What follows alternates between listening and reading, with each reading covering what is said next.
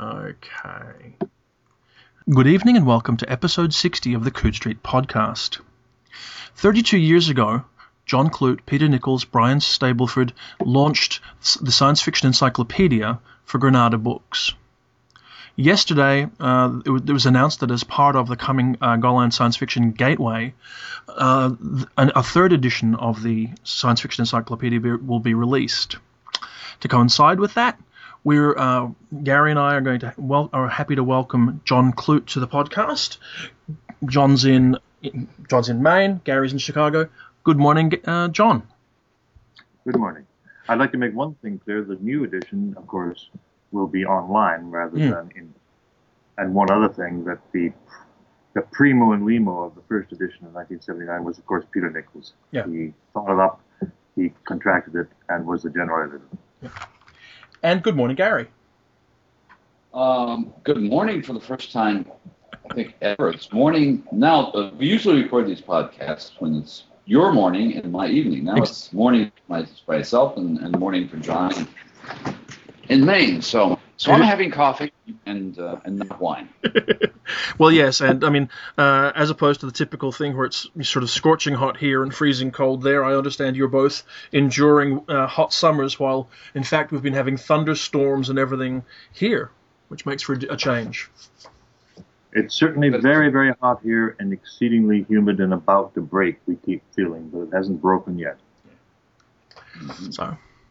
So tell me, or tell us, John, I mean, how did the whole Science Fiction Encyclopedia venture start? I mean, it can't have been going solidly for 32 years, can it? Well, it's actually been going solidly with intermissions since 1975, when Peter signed the initial contract with, believe it or not, a packager. Mm-hmm. That was an era so long ago that most people who are alive today have never heard of a packager and never been burned by one. He signed a contract with a packager who was impressed by Peter's embonpoint, his wit, and also the fact that he was the founder director of the Science Fiction Foundation and an academic at that point. Mm-hmm. I can continue in depth if you like. The evolution of the encyclopedia was slow, intermittent after the 1979 edition by the fact that we had packaged it. In other words, we didn't own the copyright. Yeah. And Peter duly got onto fairly bad terms with Hugh Elwes of Roxby Press, because Hugh Elwes had the sense somehow or other that his ownership of the actual content was more or less the same as ownership of the means to generate revisions and new kinds of content, which of course was not the case. And it wasn't until 1990, after Peter had gone to Australia, that I was able to arrange that Peter and I would share in the purchase of copyright from Hugh Elwes. And immediately after that, John Gerald of MacDonald bought the edition, and we plowed ahead. Subsequent to that, there was a CD-ROM edition, which we were paid good money for, but was totally disastrous for reasons we don't have an hour. And none of our doing, and didn't redound upon us, because the firm Grolier was sufficiently stupid as to take our names and the title off their product, so nobody knew what they were trying to vend.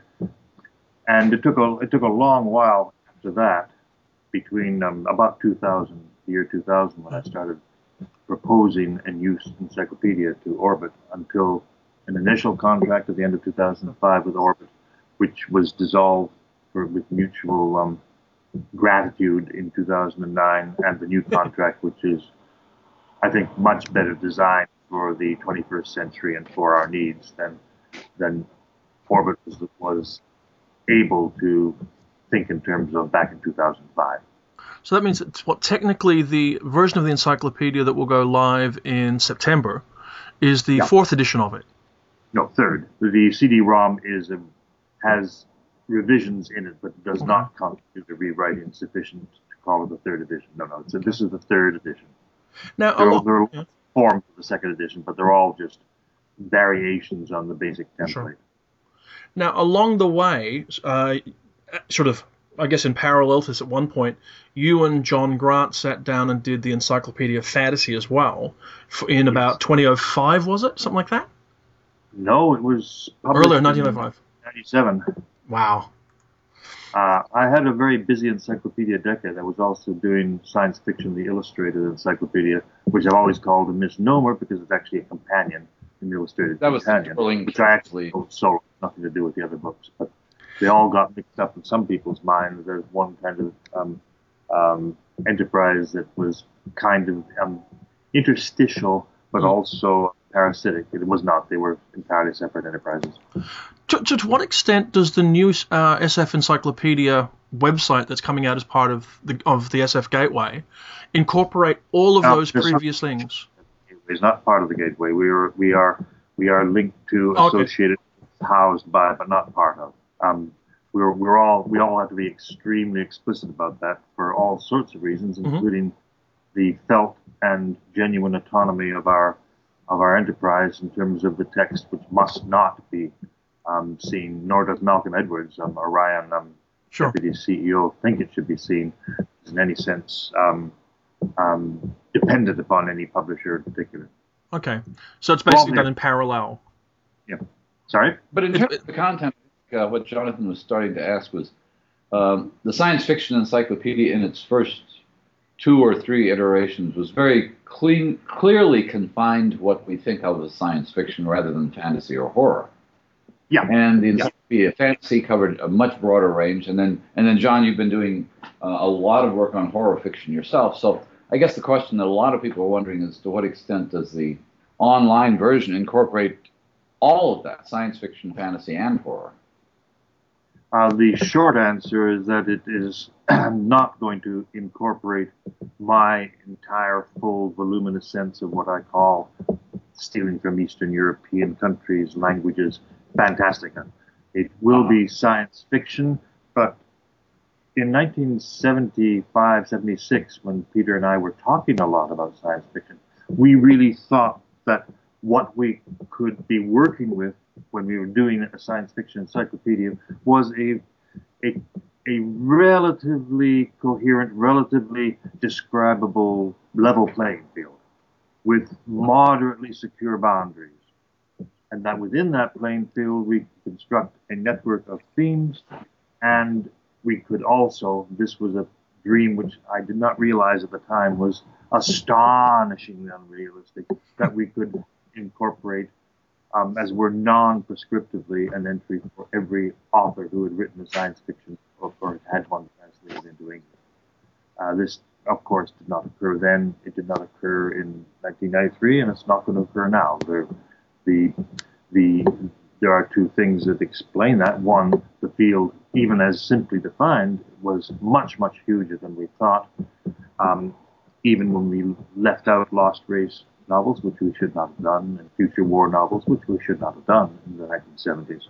But now, obviously, when we are approaching so many and such a constant chaos of transformation, science fiction itself can no longer be really described as a level playing field with clear boundaries and spectators. It is now very, very much more porous, and the entry structure and in particular, the structure of themes and the structure that allows me to write entries on authors who might otherwise, in an earlier decade, not have been thought of as science fiction authors, allows me to do that because that is where we're going. The Science Fiction Encyclopedia is, in a sense, 2 encyclopedias. One is a large compendium honoring the century of science fiction, the 20th century. And the other, which enfolds and interweaves with it and will eventually, I presume, become larger than it, is an attempt to maintain an alphabetical take on the chaos we're in. That is a difficult task, but probably the most interesting thing I've ever done in my life in terms of encyclopedia writing. So the encyclopedia, in a sense, is never going to be done. It's going to be updated and revised continually. Yeah, we are required by our contract to submit to Gollancz, to deliver to Gollancz on the 31st of August a I guess, a template of the encyclopedia, which will go up on the 30th of September. But between the 30th of August and 30th of September, there will be the opportunity for us to test run and to supply material for the first global monthly update. So we have until nearly the end of September to get a skeleton or beta version ready for launch on the 30th of September. But from that point on, there will be a global monthly update, and it'll be forever. We don't see any point in conceiving that there is any point in stopping. The only way that an encyclopedia that has an online presence can be maintained and retain its usefulness is for it to be almost done up to date to the minute. And we have ways of dealing, I think. When we see the site design fully developed, there will be a window of flash news, entries on people who just died, and that kind of thing, that won't get incorporated into the body of the work until the end of the month. So it is, yes, an ongoing thing. Sorry, Karen.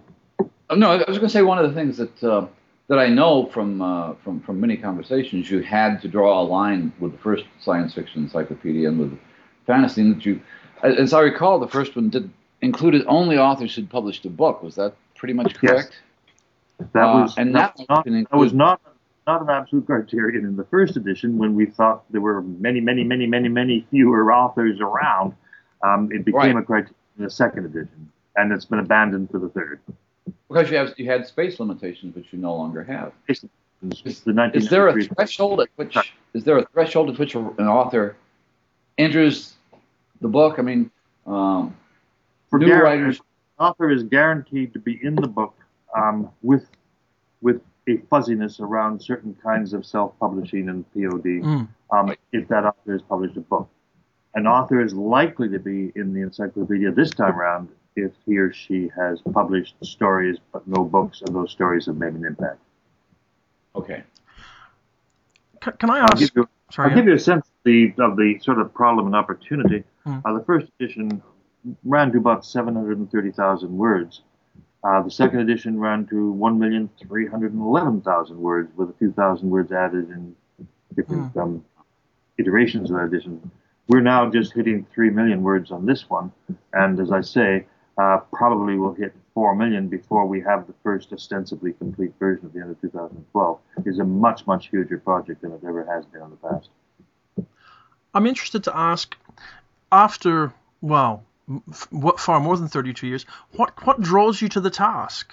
I mean, this is a life-encompassing task you've undertaken. Yeah, well, I think of myself as I think I've passed on to Gary more than once, because I repeat the very, very few jokes I know incessantly. It's a little bit like Roger Rabbit and Who Framed Roger Rabbit. Mm-hmm. You know, the Dr. Death, or whatever his name is, goes around going dump, da-da-da-dump, dump, and then Roger Rabbit says, dump, dump. I feel like Roger Rabbit. I feel like it's built into my whole tune being that I do this. And if I analyze myself at great, intense, fascinating length, I would suggest that the combination of a obsessive but organized book collecting mentality, plus what one might call kindly a tendency towards lateral or adventurous thinking in reviews and essays, meet beautifully in the middle in writing an encyclopedia over which one has editorial control. Which reminds me, because the Encyclopedia of Fantasy is much more notable for its inventive lexicon of critical terminology than the first encyclopedia. And I assume that those critical terms, such water margin and polder and wainscot, those are being carried over into the new encyclopedia? There's a kind of hovering over a number of those terms that we technically represent by capitalizing the word polder and then say, see Encyclopedia of Fantasy, which is available within the body of the online SFE as a separate, as it were, I don't know what you call it, page site to be accessed. You access the Fantasy Encyclopedia, then you get a headword list, and then you hit the word you want, and you have the entry completely unchanged from 1997. So we're sort of like hovering over what we do with that. And as time passes, my suspicion is that quite a few of those entries will inevitably become actual entries in the SFE. Some of them already have. Does this sort of point you towards the revision of the Encyclopedia of Fantasy as well in a similar manner, or is that just too all-encompassing a task given what fantasy itself has become in the intervening nearly 15 years? I would say both, frankly. Yeah. Certainly, I was surprised and pleased when Malcolm Edwards at ReaderCon spoke casually about the Fantasy Encyclopedia as a possible project. It's certainly a possible project, but you're absolutely right. I don't think that the Fantasy Encyclopedia, if we were able, and I wouldn't be able to do it anything like alone, nor would John Grant be able to do it in partnership with me without a huge amount of help. Yeah. I think the Fantasy Encyclopedia would have to go through a sea change and become an encyclopedia of everything within Fantastica, which encompasses SF but is not SF, which means horror, which means horror in SF, which means terror, the term I prefer myself to use for 21st century ostensible horror texts of real interest in the, as it were, the discovery and uncovering of our condition on the planet. All of these things would be theoretically part of this encompassing encyclopedia, but as you see, it is the project of a lifetime, and I don't have a lifetime left, so I don't know what's going to happen. Well, I guess that's a question as well. I mean, obviously, as you say, it started off in 1975 with Peter Nichols and yourself, and with Brian Stableford. Already middle-aged. It must be an enormous staff who are working on this now. An enormous staff, did you say? Yes. I love the reification of people who write me emails into staff. That's good. Keep it there, and if everybody believes it, maybe they'll act like staff. I've had the same reaction. Staff. We have. I'm sorry. Well, I've certainly been. Sorry. Oh no, I was just saying. I've certainly been in your flat in London, and I've watched you work on it, and I've worked on it with you, and I've watched Graham Slight and some of her friends. But I'm sure people have the same reaction that they do to Locus. When I hear from readers who assume that Locus is a vast office complex somewhere in California with scurrying clericals wandering around, and I imagine people assume the encyclopedia. Sorry, Gary. Yeah. Oh yeah. So I would assume that many people assume that the encyclopedia is something like the Encyclopedia Britannica with hundreds of editors working day in and day out, which is an amazing accomplishment on your part to convey the sense that is what happened. It is not what happens. We have what you might call a semi post William Morris cottage industry kind of life, in which there are two central editors, myself and David Langford, in which there are a slew of central contributing editors, Mike Ashley, Neil Tringham, Paul Barnett, and Nick Lowe at the moment, with some others like Jonathan Clements, who does Japanese and Chinese work quite astonishingly, voluminously, and well, and other people who talk to us and to whom we talk.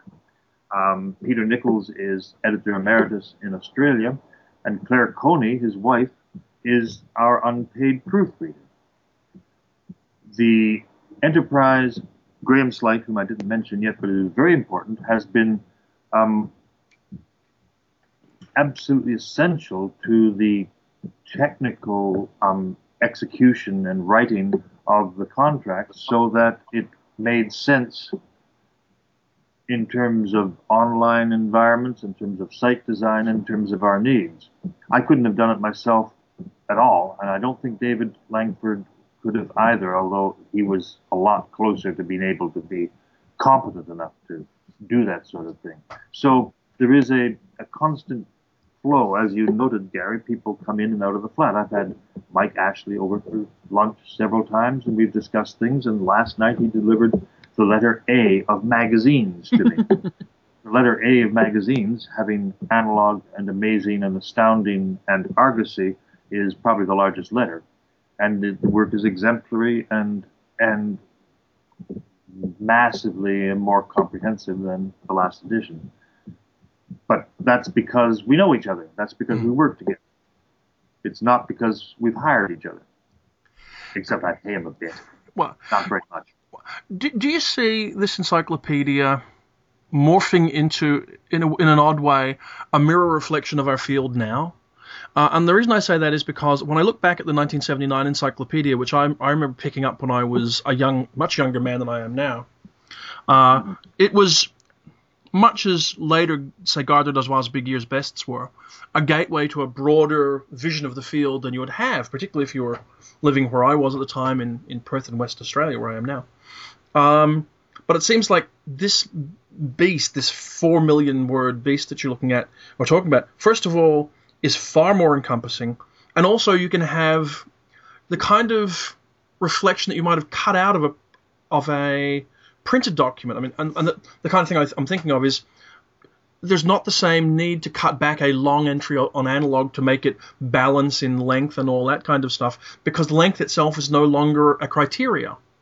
Absolutely. We were acutely aware of this from the get-go, that for the Fantasy Encyclopedia and the Science Fiction Encyclopedia, both, the initial task that we had was pre-allocating more or less general sets of length criteria for different levels of entry. There were A, B, C entries and very small entries for authors, for instance. That has gone by the board.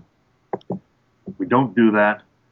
We don't stop, except by the fact that we're all mature men and women. There are women involved in the encyclopedia. Yeah. We stop when we need to. Yeah. Which makes the entries more relaxed in the way they read, although based obviously on the same kind of rigid Virgo adherence to fact. These entries are now much, much more likely to correspond in some intuitive way to the needs of that author to be talked about. I just revised, for instance, yesterday, the entry on James Tiptree Jr. We do not do much bio in the encyclopedia. It was always a premise. Biographical stuff was a can of worms to get into, and we didn't need to do it. There are lots of other sources where you can find biographical information. We have a minimum of that, place and exact date of birth and death, and a few other things. But with James Tiptree Jr., I made the unilateral decision yesterday that her life was intrinsic with her work, and that it was so deeply fascinating and relevant and exemplary that I wasn't going to go around applying cookie-cutter criteria and not mention the fact that she was a painter and this and that in 40 years earlier, and that she was taken to Africa by her appalling mother on a safari, who wrote a book called Alice in the Jungle Land about this 6-year-old child, stamping her for life with the first of many masks that she wore for the rest of her life. No, I wasn't going to leave that out. So it's a radically different entry in terms of its take on a particular author than I would have allowed myself 17, 18 years ago. Is that an indicator of future direction, do you think? Yeah, it is an indicator. The problem is that only if you are deeply responsible and easily frightened, like myself, can you really be allowed to have a completely free hand. Yeah. It's not possible for somebody to submit an entry on a favorite author that runs 700 or 800 words, and the author is worth 50 or 80 because there was one bad book published in 1902. That sort of thing obviously cannot be allowed. I guess the 20. Yeah, I was going to say. I guess the 21st century question that occurs to me, or statement that occurs to me, is the one thing this is not is Wikipedia, isn't it? I mean, it's the exact opposite of it. Yeah, Wikipedia is centrifugal.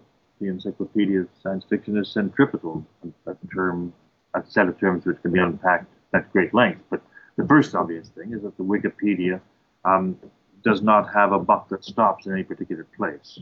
Because entries can be modified basically by anyone within various criteria.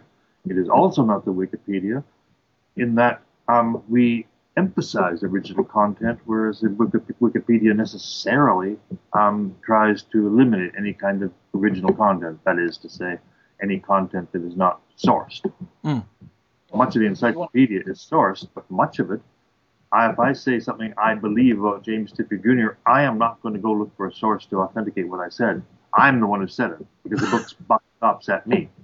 I'm one of the two writers that is ultimately responsible for every word in the book. Yeah. This strikes me as being so it is very different than Wikipedia. Okay. And the Wikipedia link structure is radically different than ours. The Wikipedia link structure moves from a focused entry in a focused or unfocused field outwards to the rest of the world. Many of the links in a Wikipedia entry have nothing to do in any direct way with either the individual or topic being that you're looking at, or with the general area into which that topic or person fits. They go. If you have Arthur C. Clarke born in 1917, you hit 1917, you don't get a bit about Taunton, Devon, where he grew up. You get World War I. The encyclopedia, the link structure, the links are now well in excess of 100,000. Is centripetal. Each link feeds into the encyclopedia. Each link is argued. David Langford argues a link before he allows it in, unless it's very, very obvious, like the near future. Now, and these links, just to finish this, are arranged so that, which is very difficult to do with a fixed, limited system. They're arranged so that no entry is more than 6 links away from any other entry in the book. Yeah. In other words, the whole book is an organon, internally constructed, and we hope strumming with event and thought and connection and fun. The encyclopedia, strikes me from the beginning, has distinguished itself not just from Wikipedia, which, as you say, has essentially either no point of view or an infinite point of view. From the first edition to the second edition, it seemed to me that the critical point of view of the encyclopedia became much more clear. In other words, it has a coherent point of view. I think, to some extent, the Encyclopedia of Fantasy had a more theoretical point of view than either of the first 2 editions of the encyclopedia. Oh, without a doubt. Fantasy hardly existed as a describable, alphabetizable genre when we started. I think that's why so many terms were made up, try to, as it were, to sop up the flood. Yeah, the critical literature of fantasy was never as extensive as it has been in science fiction. So there were, for example, the second edition of the Science Fiction Encyclopedia actually had entries on critics, on critical theories, there's an entry on critical and theoretical terms about SF. By the time of the Fantasy Encyclopedia, there was relatively little scholarship on fantasy you could draw on. So, which I find elaborated on some of the 2 or 3 of the central entries, which laid down possible lines around which thoughts could adhere, if you remember rightly. Yes. Which means that it's a critical work as well as an encyclopedic work. It's not Wikipedia on the one hand, but it's not Britannica on the other. No. Although it was easy to be fooled if you just looked at individual entries, because it's properly alphabetical, and the rigorous adherence to format and to as much accuracy as humanly possible was visibly operating with the Fantasy Encyclopedia. But if you got into what a couple of people called my secret book, because most of it was written by me, Paul Barnett thought I should, pick up my socks and get down to finishing the damn book rather than doing all this other stuff. And he was probably right in one way, because the Fantasy Encyclopedia is very skimpy on the ground in many ways. It does not cover even the field that we could define as fully as it should have. We ran out of time, money, and Orbit ran out of patience because we were nearly twice as long as contract length. But there is that secret set of entries in the Encyclopedia of Fantasy, most of which link very closely to one another, so you You can go back and forth, which do create a series of terms which were original, like polder, like wainscot, like instauration fantasy, and a series of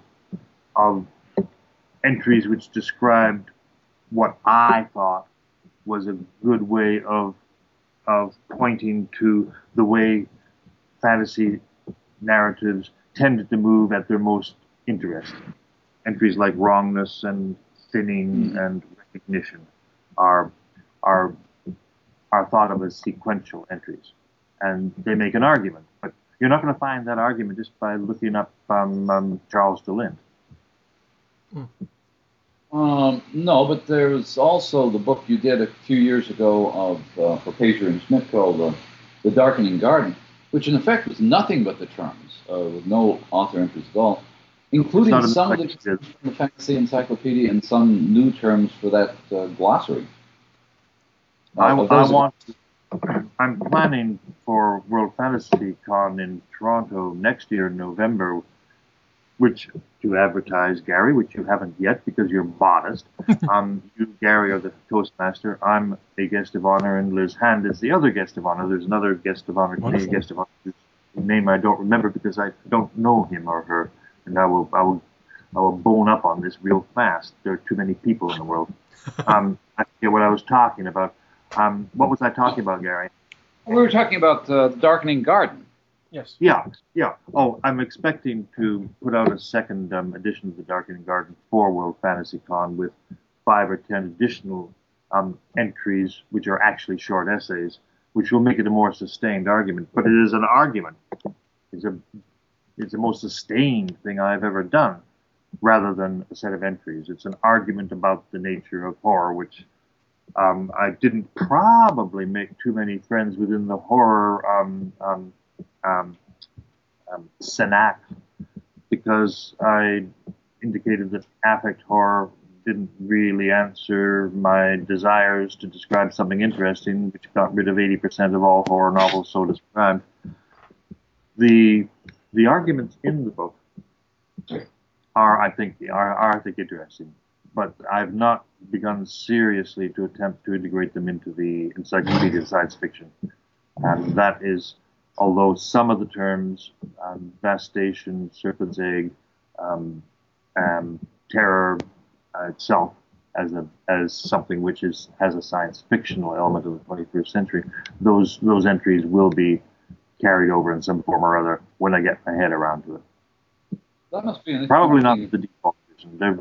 They won't be perceived as being missing until we put them in, and then they will be perceived as absolutely essential.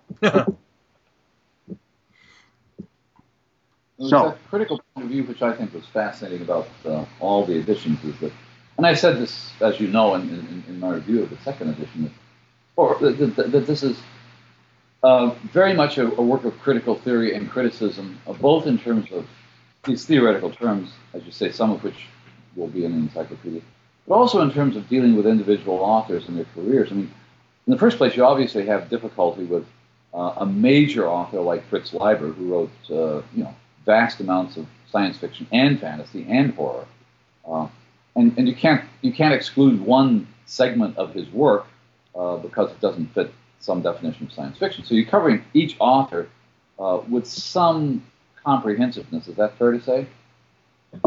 That's fair enough. There's obviously a bias with Fritz Leiber to, as it were, spend less time on material which can't really be argued as having a science fiction sensorium or base or argument to it.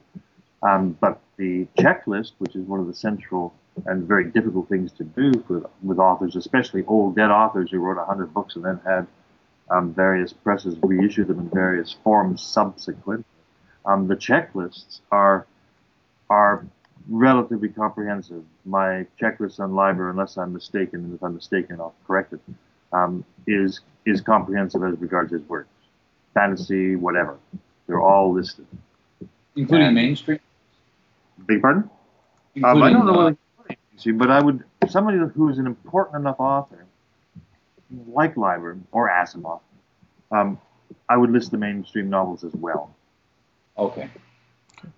So the checklist is not a checklist that is rigorously restricted to that which we are at that moment in time defining as existing within the parameters of a field which is beginning to shift daily. The checklists are designed to give a fairly compendious rendering of important writers. And I indicate if a checklist is selected. A selected checklist may restrict itself essentially to science fiction and leave off, say, Fergus Hume's 150 detective novels. And reasonably enough so. I was going to say, earlier on when you were talking about the structure of the encyclopedia, I was casting my mind back to the first time I met you, which was in a hotel room with Charles Brown, where we talked about what were then the plans to put the encyclopedia online. And at that stage, you were sort of saying one of the intended distinctions for this edition of the encyclopedia, should it have eventuate as it now is that you would be able to access all of the content online free, but if you wanted to access this linking structure you're talking about that gives it its sinew, if you like, and its structure, that was something that was, subscribers would get access to, sort of thing. Is that still the model that you're going with? In a modified form, the model is, in my heart, pretty similar to that, although there is no intention of charging for the link structure for at least 2 years. But to go back to the beginning, the encyclopedia itself, anything as it were isometric, isomorphous with the 1993 edition will be free in this edition. In other words, basically the entire text.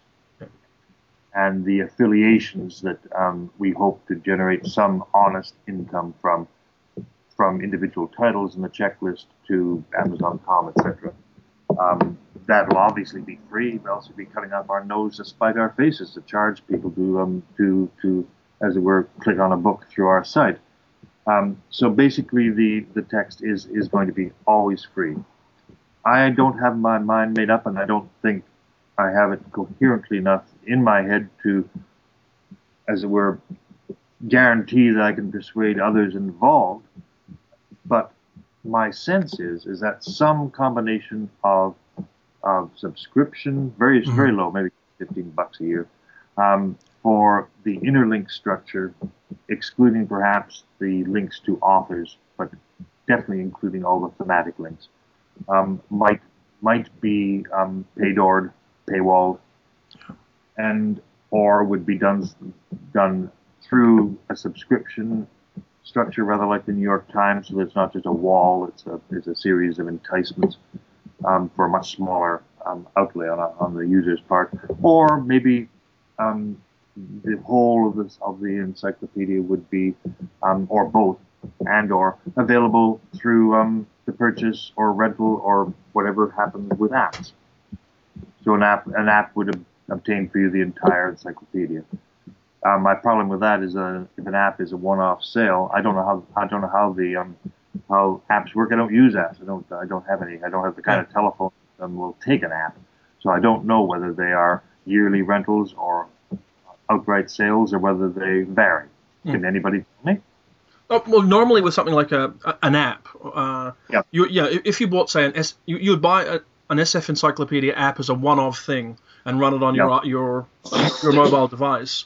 Now, sometimes it's used as part of a subscription model. I mean, you were saying that in effect, what you're doing, if I understand it, is every month you update, you do a general update of the encyclopedia. Yeah. So in effect, there's a new edition of the encyclopedia every month.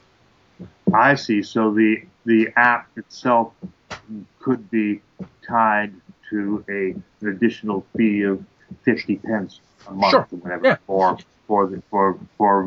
retaining access. That might be a bit difficult because all the app users have to go to is go to Google and Google any entry, and the updated version would be there. But something like that, which is way beyond me technically to really discuss any competence, needs to be down the line, because although Gollancz or Ryan is being very generous, it's not a sufficiently generous contract at the moment to support a whole team of people, much less than myself.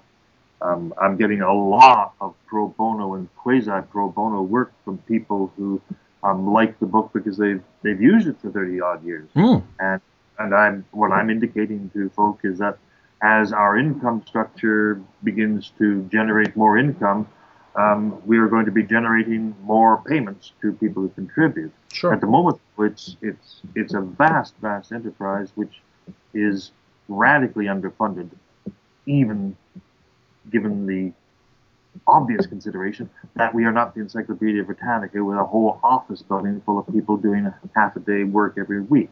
Yeah. We are all individual freelancers. There's nobody who is Sure. hired to do anything on the encyclopedia. It's all commission or part of a contract. Yeah. I have to say, as a reader who's had his view of the science fiction field partially shaped since he turned 15 by the various encyclopedias that now feed into this project, I think an iterative fee is an entirely reasonable thing, and I can't imagine anyone objecting to paying to have convenient access, and that's really what your app kind of model gives you. It's convenient. To the innards, which we can do contractually. We are not going to be allowed to, nor do I want. I had to fight the previous publisher tooth and nail because they thought it was a terrifyingly stupid idea to give free access to text. Yeah. But we won that battle, and Orion thinks they made up the free access to text. That's fine. You know, they're bright people. They're thinking what we're thinking. That's great. But the innards, where the actual software can generate all sorts of manipulations, graphical and statistical of the data. That I think that it might be possible to persuade people who inhabit this particular aquarium we live in, where information is absolutely free and unending, and somehow God feeds us little bits of fish food every morning. I think even in that environment, we should be able to say, well, if you want to get inside our innards, all you have to pay is $1, whatever. That was one of the questions that was almost touchingly brought up in a number of blog posts and comments when the first rumors began a few weeks ago that this was going to be online and be free before the official announcement. I remember reading a blog post, saying essentially, how can you possibly do this for free? And almost being skeptical about it because this is such a valuable resource, and it has been, I think for most of us who work in the field, even in the days, or maybe especially in the days of Wikipedia, you need an authoritative source. The blog post I was seeing was, how can you possibly make a living giving away something for free, which has been essentially your life's work? And I think it pretty much answered that already. I think it's been answered by the three-part structure of as it were return, which as I indicated, it's not private. It's Gollancz pays us a license, an annual license for having the intimate connection with us that allows all of our referrals to books that they are selling to go directly to them, which they consider a benefit. And also just in terms of synergy, we're worth a license to them, which is not an advance in royalty, but an actual fee. And then, of course, the affiliation structure, in which people who are entering us for free and enjoying what they get and making use of what we get, it is not what you might call an unheard of reciprocity to suggest that if they want to buy a book, they access the book through us because we'll get a little bit of a payback without their paying a penny. And of course, the final thing we talked about, like the some form of subscription or apps renewal structure for the innards in due course, but that won't be for a couple of years. Sure. I should probably. Yeah, Jonathan. I bet I was about to say the same thing you are, which is this might be an opportunity to broaden what we're talking about a little bit out to exactly what the Gateway Project is. That's what I was going to ask. The announcement has gone up. What Gollancz describes as the world's largest science fiction digital library, which I gather is in some ways a follow-up to their Science Fiction Masterworks series they've been doing for a long time. The press release says they'll have 3,000 titles available. These are ebook formats, I gather. 3,000 titles available by the end of 2012, with 5,000 and more by 2014. And I guess that's going to just increase continually over the years. but I know that Gollancz has been essentially obtaining backlists of lots of major writers to make the book permanently available in ebook editions. Is that a fair description? I think that's fair. I think Malcolm Edwards in particular, and Darren Nash, digital publisher of Gollancz, have been focusing on classic, as I said earlier, on classic SF writers, and normally, though not necessarily, writers whose books have appeared in one way or another through Gollancz in the past. The figures, of course, are speculative. It's a changing world, and at the moment, the digital library is the heart of the Gateway's enterprise. I believe they have something like 1,000 titles now, and daily growing. This is all to the good, but I think that Malcolm and Darren and the whole crew of people at Orion are very, very open to ways to make it more interesting, more useful, more bigger draw of a site. I think it's an evolution. I don't think they've locked everything in stone except the desire to sell their digital library. Imagine it'll grow in every possible way, and I'm not directly involved in that, and I don't have the time or the energy or the expertise to be directly involved in that, and I don't think it'd be appropriate in any case. So I can't say anything more because I don't actually know anymore. Well, no, and the last thing we want to do is give the impression that the SFE is affiliated with that set of writers that Gollancz is dealing with. I'm sorry, the last impression you want to give is what you were...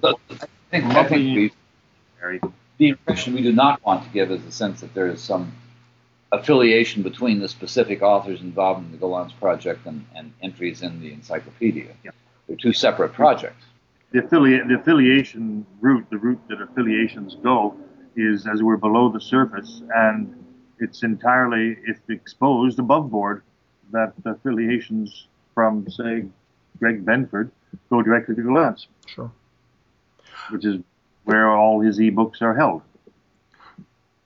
Do you feel, as I do, that one of the great values of what they're doing with this is digitizing these texts so that they're accessible to modern readers in a way that they haven't been for quite some time? I mean, I look down the list of writers, and I would suggest to you that it's probably fair to say that, Barry Bailey's work is not widely available at the moment. And so digitizing it and offering it to the world at large for sale, but nonetheless available, is an enormous gift to the field, really. I do believe this is the case. I think even with a well-known author who's in print, like, say, Bob Silverberg. He, last year at Worldcon, where I think, Jonathan, you and I met briefly in the appalling modernist utopian monstrosity that Melbourne had created as a convention center to make people feel like ants about to be squashed by God. I think we did meet there. We did indeed. I spent some time with Bob Silverberg because both of us like to eat breakfast as soon as the restaurant opens in the morning, and said that it's like a no-brainer for him. He got rid of 83, 84 novels and etc. in one go, and a lot of those wouldn't be in print today, obviously.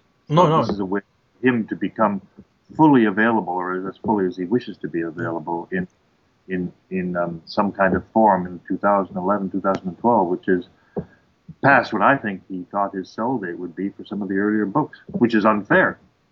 A lot of them are really fine books. Yes. And they're all there now. Well, certainly, I mean, what Bob said to me at that convention where we touched on this subject was that Gollancz had effectively bought to offer digitally everything from the very first thing he'd written to the most recent essay he'd just finished. So there's the entirety of his body of work, really. That may be the case. All he said to me was 84 books, which seemed to be a good start. With him it is, yeah. Well, with him it is, yes. They bought rights to every single thing. That's all the better, and all more demonstrates the the thrust of Malcolm's imagination. Sure.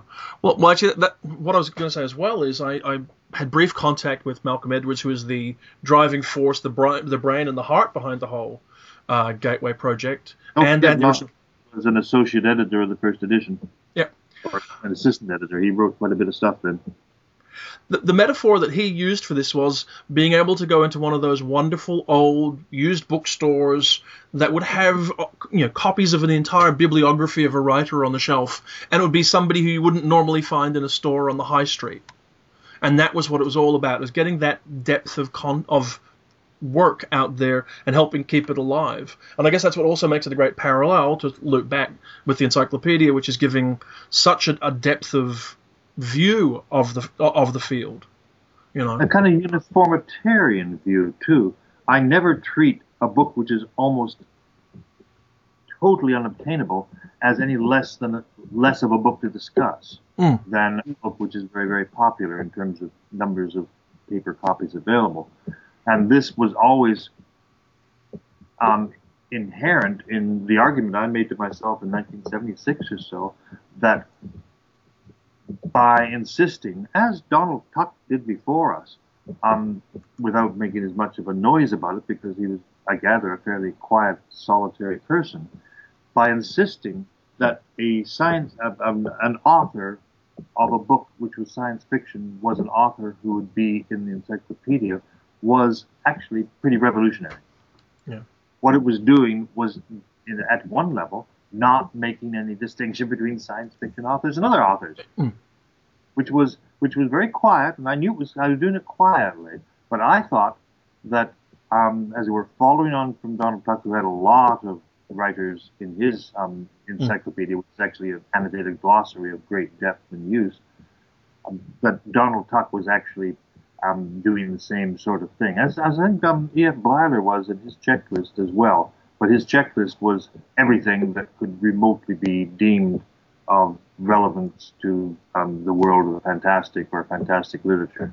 So it wasn't as thrusty an argument as Tuck, who focused on SF, or as us, who were explicitly an SF encyclopedia.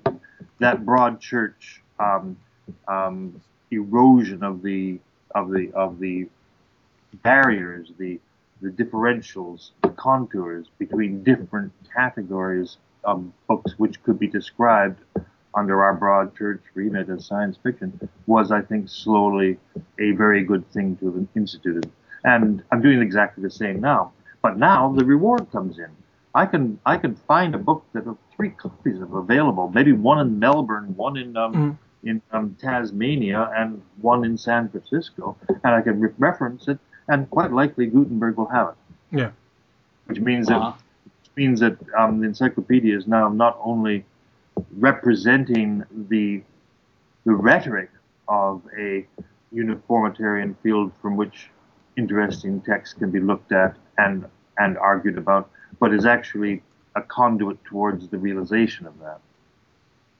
One of the things that fascinates me about that kind of project, you mentioned Blyler, is how much this has been a course correction in terms of academic and scholarly apparatus, because by and large we're dealing with authors who historically have not been in mainstream encyclopedias. You would not find entries on almost any science fiction writer in any publicly published anthology like Britannica or the World Book and so forth and so on.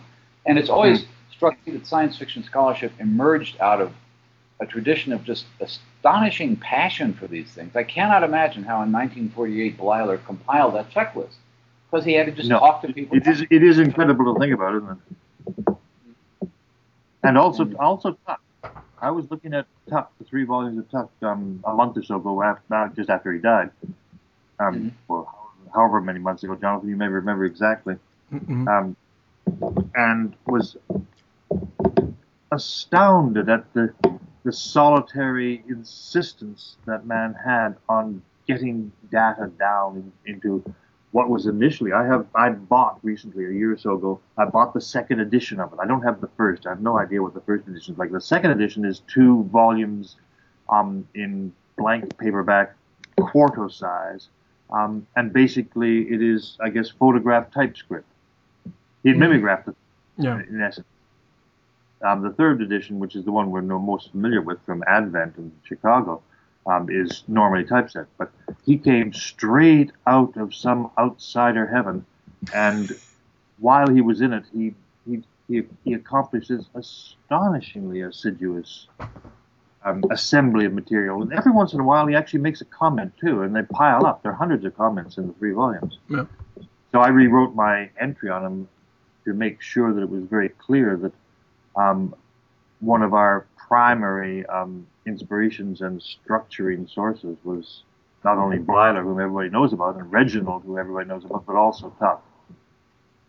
Yeah, I have to say, it's very hard to picture how a man living in Tasmania in the 60s and 70s could have accessed all this material. It's a staggering achievement, and one which sadly isn't terribly well appreciated here at home, really. But, he's not exactly a well-known name. I've been to Australia twice, Jonathan, as you may know, because I came last year when we met, and I don't think we met in 2006 when I was in Australia. I don't think there were any science fiction events going on, but I've got a very bad memory for people, places, and times at the same time.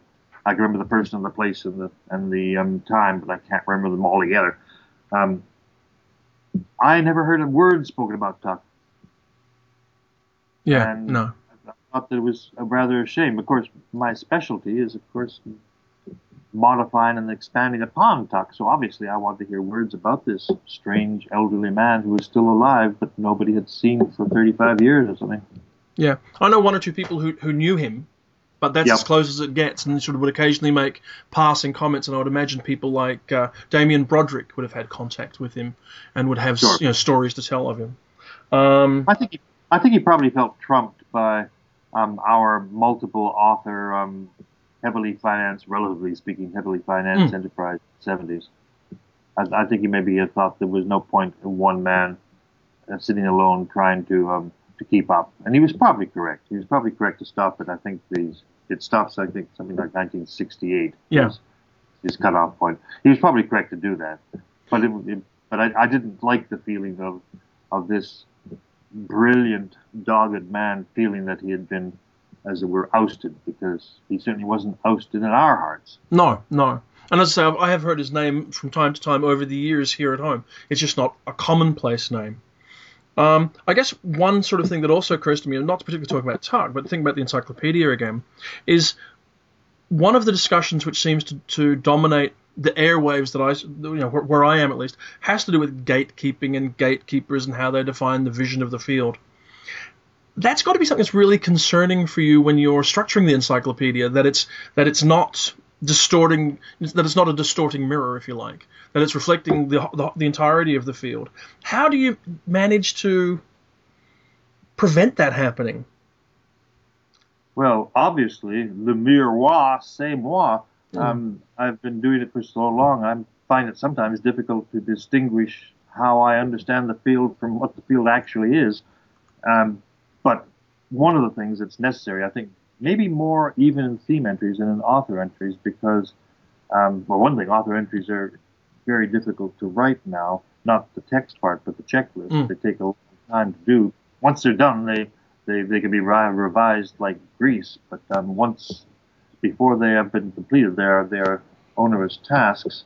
What I think we need in particular, which is part of the reason I was, as it were, corralling you, Gary, at ReaderCon, we need theme entries written by as many different people as possible. And that is in itself an expansion of the remit of the encyclopedia, because nobody understands a theme exactly the same. And so I was very happy when I was going back over some themes that relate to the 20th century and not to the 21st. It's a controversial thing to say, Gary, but I think is probably the case. Themes like fabulation, metafiction, mainstream writers of SF. I think there was at least one other term in there. These are terms which are part of our honored history in terms of our relationship to the rest of the world and the rest of the world's relationship to us. I don't think I would now call any writer, say 20 or 30 years younger than I am in terms of career and years, a mainstream writer of science fiction any longer, because that is a term which represents a different relationship between the mainstream as it existed and SF. I apply it to Margaret Atwood, but I don't apply it to, say, Vladimir Sorokin, if any of you, either of you has read Sorokin, or any of the other 21st century writers who are as I said earlier, making science fiction into part of a very, very complex and tossing maze. I use the term, a bad word, which I will be gladly persuaded by anybody to ask David Langford to change globally to something else. The term is equipoise, which I use as a verb rather than as just simple passive balance. Equipoise is what a shark does, or it sinks, or a dancer does, or an actor does. It's a movement among all of the orts and shards and new manifestations of different ways of uttering the fantastic in 2011, a term which would have not really been of much use in 1993, and certainly didn't exist then. It's a useful term, but did I hear you just compare science fiction to a sinking shark? Yes, I did. Okay. All right. And I think novelizations can be described as sharks that don't know that they are sinking. That they're sunk, in fact, yes. You know the 5-finger exploding palm method that we find in Kill Bill 2? Oh, yes, right. Yes. Right? You know, it's a gesture in martial arts where you touch the person and that person dies without knowing that it has been killed after 5 full steps. I think perhaps that model could be applied to science fiction, genre science fiction, triumphalist American genre science fiction as a whole after Sputnik. We just don't know what constitutes a step. We maybe only step 3 or 4, but maybe it's 5. Maybe this year we'll see 5. Well, onward to the start. When you mentioned mainstream authors, and one of the things I've argued for years is that mainstream is a term which seems to be much more widely used in SF than it is in the mainstream. I don't know of any mainstream writer who calls himself or herself a mainstream writer. Exactly. And that distinction, as a matter of fact, you mentioned Margaret Atwood, and one of the books I have in front of me now is Margaret Atwood's book of essays about science fiction. I have it in front of me too, Gary. And I cannot wait to read it. I've not actually begun to read it. It looks like it may be full of crap, as she previously uttered, but maybe some of the more recent stuff actually looks a lot more, as it were, civilized to me. So I'm anxious to see it. Well, it strikes me that from just the introduction, which I've read, that she, and her dedication, she dedicates the book to Ursula Le Guin. And then she apparently got her feelings hurt by Le Guin essentially calling her on her earlier interviews in which she said she didn't write science fiction. Damn right she called her on them. And she did it very powerfully as well. So this will be an interesting dialogue to watch emerge. She called it fundamental discrepancy. I mean, it was a very gently put stiletto or a 5-finger exploding palm. Exactly. So I assume both of you gentlemen will be reviewing this book then? This is true. I'm going to be reviewing it for Rob Latham's new journal, whose name I don't remember because it's only mentioned in passing by him in an email in October. So I don't know where you're... Gary, I know where you're reviewing it. Well, I expect that's pretty easy. I don't know when I'll do it, but it's fascinating to me. This is not the first time... Well, actually, maybe this is an interesting question. Is this the first time since Kingsley Amis that a mainstream writer has written a book of essays about science fiction? Wow. Screw me if I can think of one at the moment. I think maybe the case. Yeah, I think it probably... It may well be the case, but it may well not be the case. I think it's kind of moot. I think one has to spend perhaps not the kind of quality time we're spending now on this vastly sophisticated network, going back and forth and coming up with something, or maybe not. I think maybe there's nothing. I think there were any other writers who've written books about science fiction or collected essays about science fiction are science fiction writers, or were originally, like Chip Delaney was originally a science fiction writer. Well, right. Yeah. And this book's coming out later this year? Book is due on sale October. Okay. in the U.S. And I don't know Right. about Canada. You maybe will get an advance copy from Canada. She often releases her books from Canada first. Yeah. Yeah. Well, it sounds like It's something. published It's published by Doubleday, which I dare say is not likely to publish a book of essays on science fiction by any science fiction writer we can name. I thought you were going to say by choice. But on that, maybe on that note, though, we might begin to draw this to a close because, Gary, we are reaching towards our the end of our remit for one of these podcasts. Is there anything else we need to cover, do you think? Well, I think we need to get some sense of when, John, the actual online encyclopedia will be available to the public. 30th September 2011. Okay, that's something we can all look 30th of forward to. November 2012 for what we are calling the complete version, which will be impossible to distinguish from an incomplete version as it's constantly changing. Okay. Okay. Well, we shall look forward to it. I certainly am for all sorts of reasons. So thank you, John, very much for joining us on the podcast. This was neat. Very grateful for you to come in. And Gary, I guess I will talk to you as per normal on the weekend. We'll do a normal podcast and be back to our usual incoherent selves. On that happy note, thank you both. Happy note. Happy note. Bye.